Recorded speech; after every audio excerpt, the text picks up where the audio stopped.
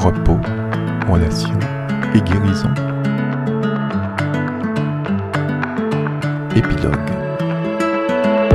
Maintenant, ne vous affligez pas, et ne soyez pas fâchés de m'avoir vendu pour être conduit d'ici, car c'est pour vous sauver la vie que Dieu m'a envoyé devant vous. Quel parcours pour Joseph, quel paradigme du pardon, quel salut en Jésus-Christ, quelle espérance pour tous les élus. Esprit de paix, esprit d'oubli, esprit de tendresse, esprit d'amour, esprit de guérison, octroie-nous le repos. Ce commandement que je te prescris aujourd'hui n'est certainement point au-dessus de tes forces et hors de ta portée.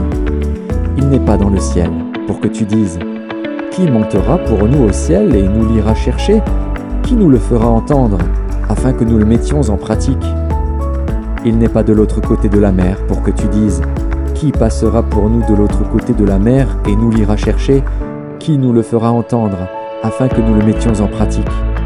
C'est une chose, au contraire, qui est tout près de toi, dans ta bouche et dans ton cœur, afin que tu la mettes en pratique. Esprit Saint, guide-nous sur le chemin du pardon. J'ai mis devant toi la vie et la mort, la bénédiction et la malédiction.